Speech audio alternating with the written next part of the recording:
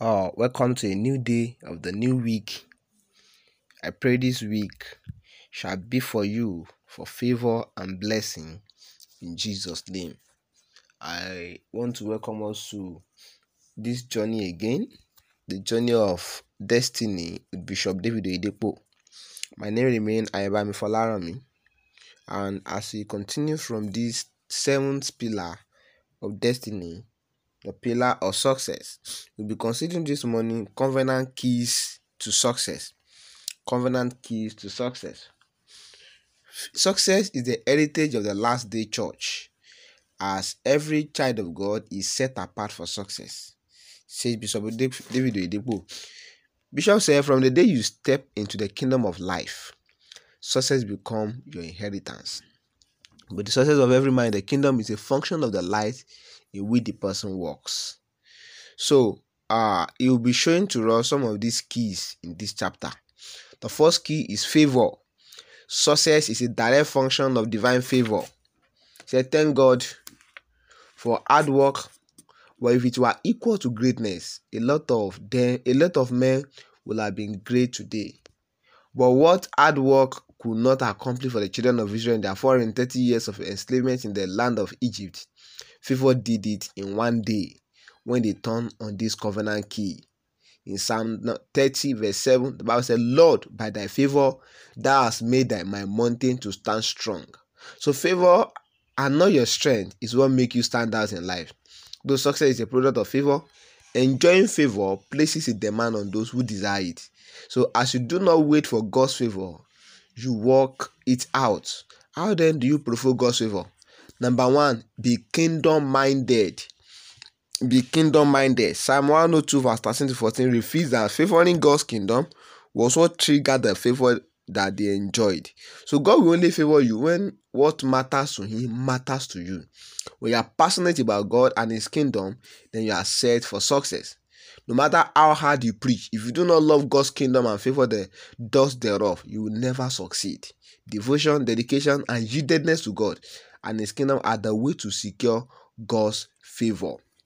When you sow a seed of favor, you are set for a harvest of favor. So do not scorn kingdom projects. Do not scorn kingdom projects. Rather, develop a new and positive attitude to the kingdom of God.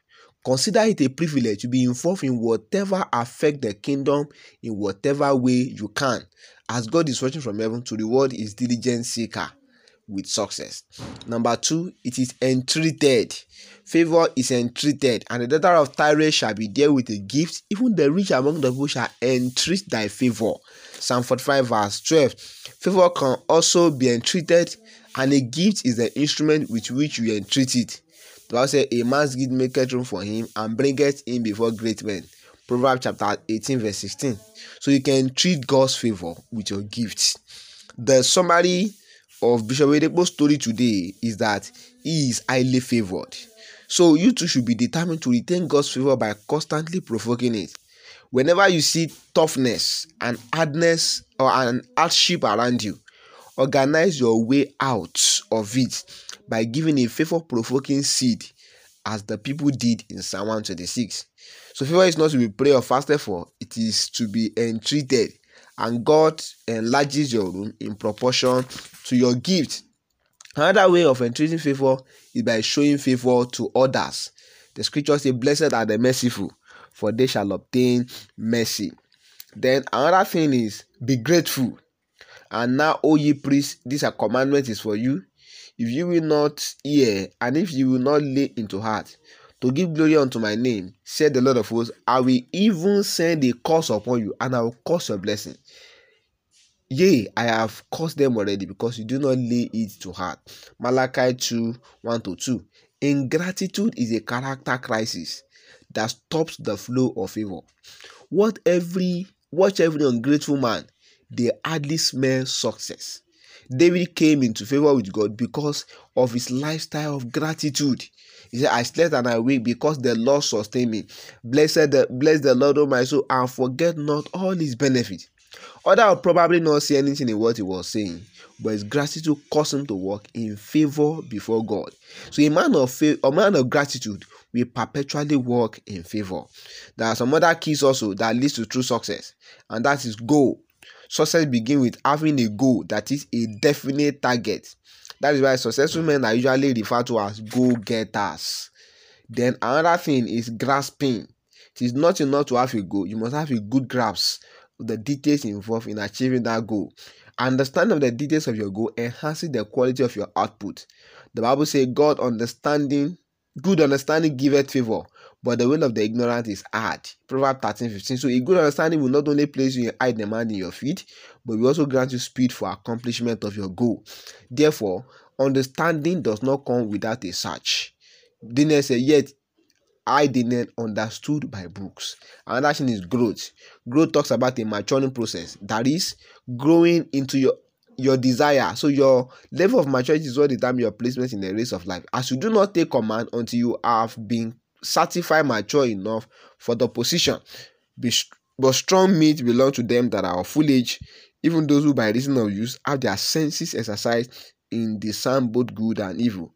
Hebrews 5:14. So desire to grow your capacity into maturity. Then grinding. This is the investment of time, energy, and resources into the goals you believe in. Then also we have gaining. Profit is the motivation for hard work. So in all labor there is profit.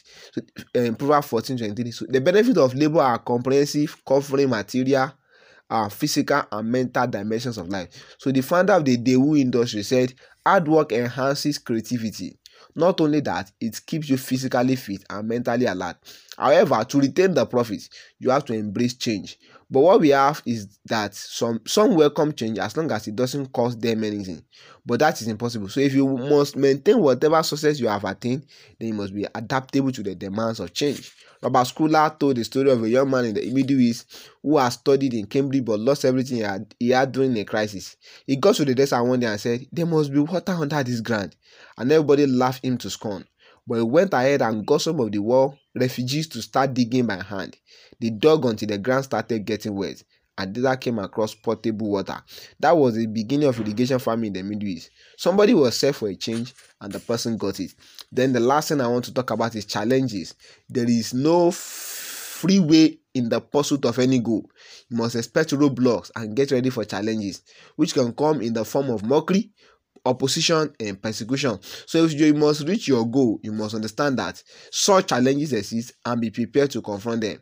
The bishop said in 1992, God said to him, I am going to bless you and cause the work to blossom, but persecution will come to authenticate the blessing. And that's why he always responds to opposition with a smile. May God help you to feel all that is required of you to attain success, so that your life will not be a waste in Jesus' name. Amen.